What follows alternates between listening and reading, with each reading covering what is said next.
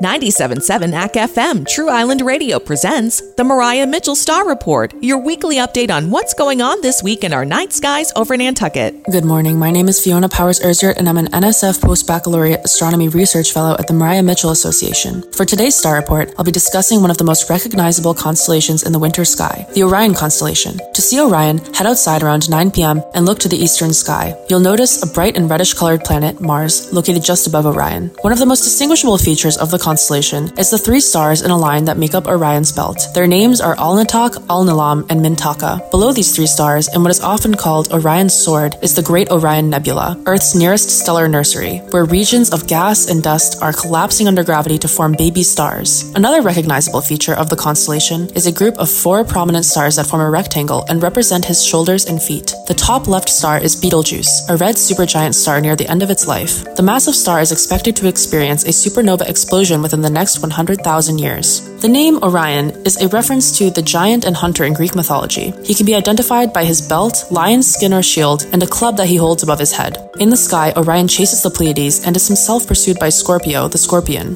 The story goes that Orion went to Crete to live with Artemis as a hunter in the forest. Artemis' brother, Apollo, did not approve of Orion, and so he tricked Artemis into fatally striking Orion with an arrow. And so Orion was transformed into stars and placed in the sky. There are also other stories of Orion in Sumerian folklore dating back more than 4,000 years, where ancient people believed the constellation to be King Gilgamesh fighting the great bull Taurus. Well, that's all for this week. Thanks for tuning in to today's Star Report, and as always, you can find out more about the astronomy department and our research at www.mariahmitchell.org. Brought to you by the astronomers at Mariah Mitchell Association, creating opportunities for all to develop a lifelong passion for science through education, research, and first-hand exploration of the sky of Nantucket Island. Visit mariahmitchell.org for more info. Don't forget to download each week's Star Report via Apple Podcast and Spotify.